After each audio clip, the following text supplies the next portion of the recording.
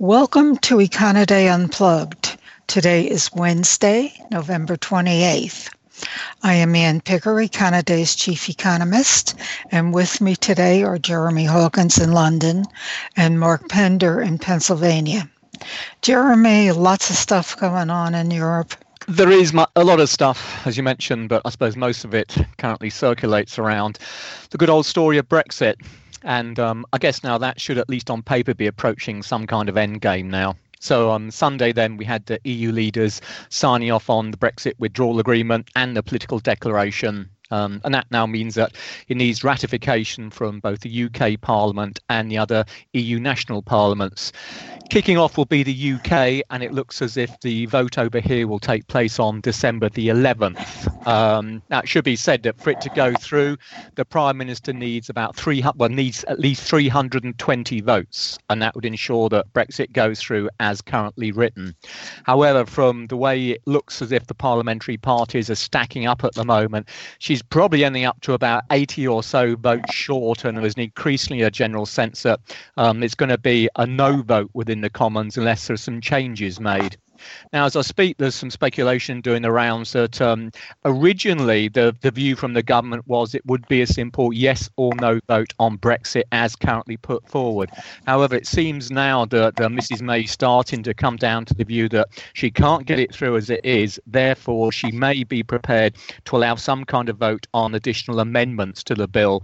Now, these could range from anything such as a second referendum or indeed some kind of new version of it. It means that Brexit, of course, itself has just got more complicated. It may mean perhaps you can get this thing through Parliament, but any changes to the Brexit bill as it stands at the moment, of course, won't go down too well with the rest of the EU. Now, in terms of how this pans out, if we go with, I suppose, what the chances are currently suggesting at the moment is going to be a no vote.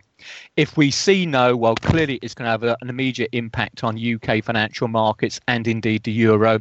Don't forget, if we get a no vote, in theory, we're still coming out of the EU come March next year. And also, I think most people regard that as being bad, at least initially anyway, for the UK economy and so for UK financial markets. It also means that the European Union is losing its second biggest member country, so it's not going to be good for the EU either. Now, what happens? Well, I'll say clearly, if there is a no vote, the choices are that the government has 21 days to make a statement to the Commons about what it intends to do next. And then it'll have a further 7 days to move any motion in the Commons, allowing MPs to say what they think about the government's new action. Now, really, the choices, it seems to me, it boils down to potentially a second referendum. It may be they can manage to extend membership of the EU by a period of perhaps a year or so, or that would certainly cost money, which wouldn't go down well with the Brexiteers.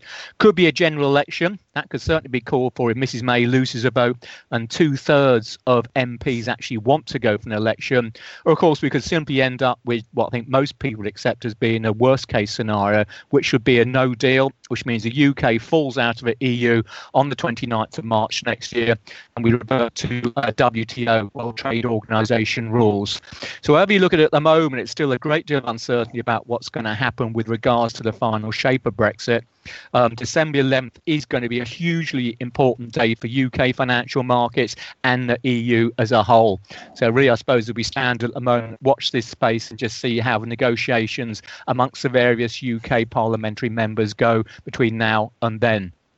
Other bits and pieces from Europe, I should mention Italy, which has clearly been one of the factors weighing on the euro in addition to the Brexit stuff for a little while now.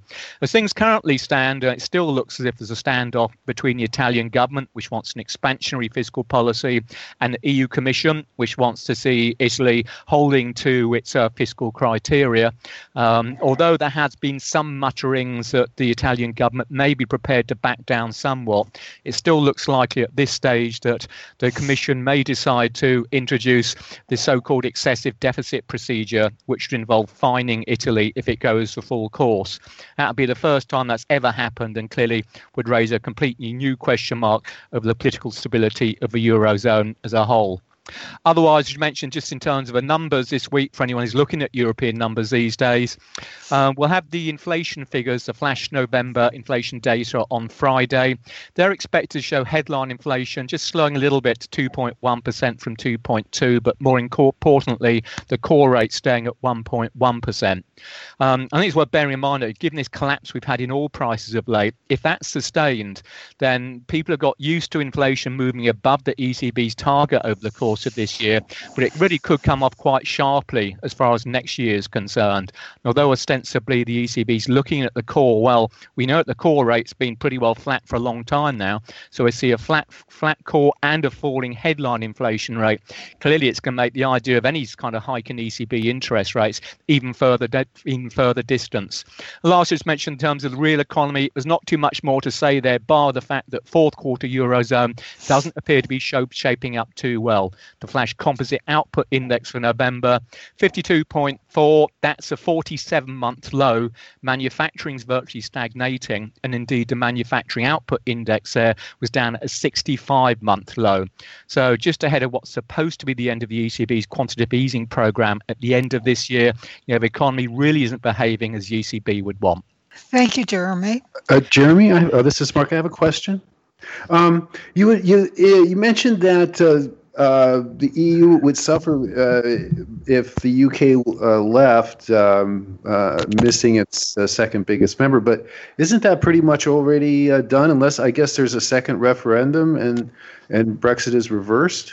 Well, it depends, of course, on what version the departure takes place. If the current Brexit deal goes through, it may not be liked particularly across large swathes of the UK.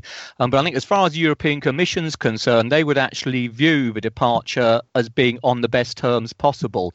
So I think on the basis of which, yes, it's certainly true that the UK will no longer be part of the EU, but the trading relationship between the EU and the UK would still be at least potentially relatively positive for both sides. The problem becomes if the UK falls out of the EU without any kind of trading relationship at all, that's going to hit both sides. But when you say the most positive, is it really the least negative? Well, at least it's interesting. We had a short while ago, the UK government came out with some numbers. They were forced by the opposition parties to say what their various scenarios are. And although, OK, you can say you might want to take these with a bit of a pinch of salt, but these figures suggest that the UK economy could be up to 3.9% smaller after 15 years under Mrs May's Brexit plan, compared with staying in the EU. That said, if we get a no-deal Brexit, these economists reckon that the shortfall in UK GDP could be as much as 9.3%. All scenarios, as worked on, suggest that the UK would be worse off, moving out of the European Union on whatever basis and actually staying in it. And what about the EU and the UK's effect in the EU? Are all those outcomes also negative?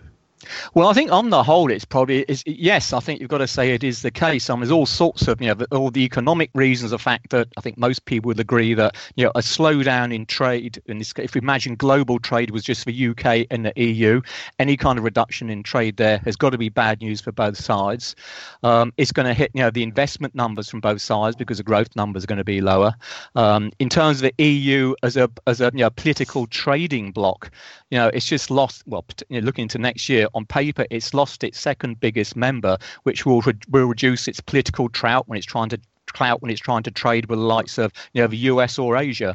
So I think net it's a negative across the board. And is this a long term or a short term? There must be a long term. The proponents must see a long term benefit from Brexit on at least from the UK side, right? Well, I think they do. The idea is that membership, the EU has, affected, it comes down to so much red tape being involved in EU regulations and the fact that the UK can't necessarily implement the legislation that it wants to. That's been a negative on the UK. The contrary argument to that is being part of the EU because of the trade and everything else has been beneficial.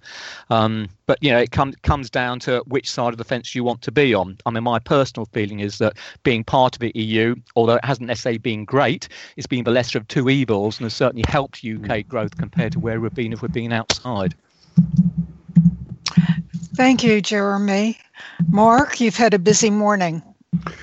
Yes, we had quite a lot of data, and I guess on net, boy, the trade data is what stands out. We had initial data on October goods trade, and this is deepening very consistently, and it's going to pull down. It pulled down third quarter GDP. We have the second estimate this morning by just about 2 percentage points. And net exports are starting off October, the first month of the fourth quarter, in an increasingly negative way at a deficit of $77.2 billion in the month alone. And what the concern here is not only have imports were basically flat. They've been on the rise lately, and it's raised questions whether or not U.S. companies were importing ahead of tariff increases, pre-buying, and ahead of expected tariff increases at the beginning of the year. That wasn't the case in October. It was flat, but what was weak in October, unfortunately, was exports. And again, we got hit on the agricultural side, and we're in contraction over there, and we're now moving into year-on-year contraction. And this is in contrast to an 8% general rise for exports from this time last year, but also exports of capital goods and also consumer goods. They were soft. So we have troubles on the trade side, and they may very well be the emerging effects of the tariff wars. And but it's still a little bit on the marginal side. As far as like hard evidence, smoking guns and things like that. Now, an offset will be early indications from inventories. We also got this morning retail and wholesale inventories, which are about 2/3 of inventories. Factory inventories have yet to be reported. But these were very strong, and that's very interesting. Inventories were a big positive in contrast to exports in the third quarter. They lifted GDP by about 2 points. And what was a very wanted and needed build at that time, inventory build in the third quarter, it looks like that may be extending in the fourth quarter, which will be a positive, would seem to be a positive for holiday sales, especially in the retail side. Lots of stuff to choose from on the shelves. And so that's a good sign for a very important factor, holiday sales. And we also had new home sales. Now, this came in far below expectations. And this is a very volatile report month to month. But if you look at the trends, it's very, very clearly down. It's a slump underway in new home construction over the last year. We basically have gone from a 700,000 a rate of sales a year to about 544 in the latest data, nearly a 3-year low. And what's additional bad news about this is that prices are coming down. And we saw that earlier this week with Case-Shiller and FHFA home price data. We're also seeing it with this data especially. Yet, even though prices for a new home, the median is $309,700, that decline is only 3% from this time last year versus a 12% decline in actual sales. So it looks like prices have further down to go. And now what we're getting is perhaps evidence of a supply glut. We've been thin in supply all year, related to lack of available lots, lack of raw materials, hard to get construction labor. And now, since sales have fallen so much, sales relative to stocks relative to sales are at 7.4 months. And this compares with 6.5 in the prior report and 5.6 last year. So that may be a further negative for prices. However you look at it, housing is not accelerating going into the fourth quarter. It looks like exports may be the same kind of mix for fourth quarter GDP. Inventories offsetting weakness in exports, which will leave it to the consumer, which will leave it to consumer spending.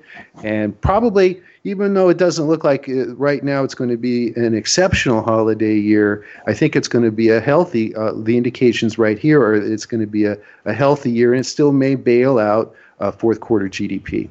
Thank you, Mark. On that note, I think we'll leave you until next week.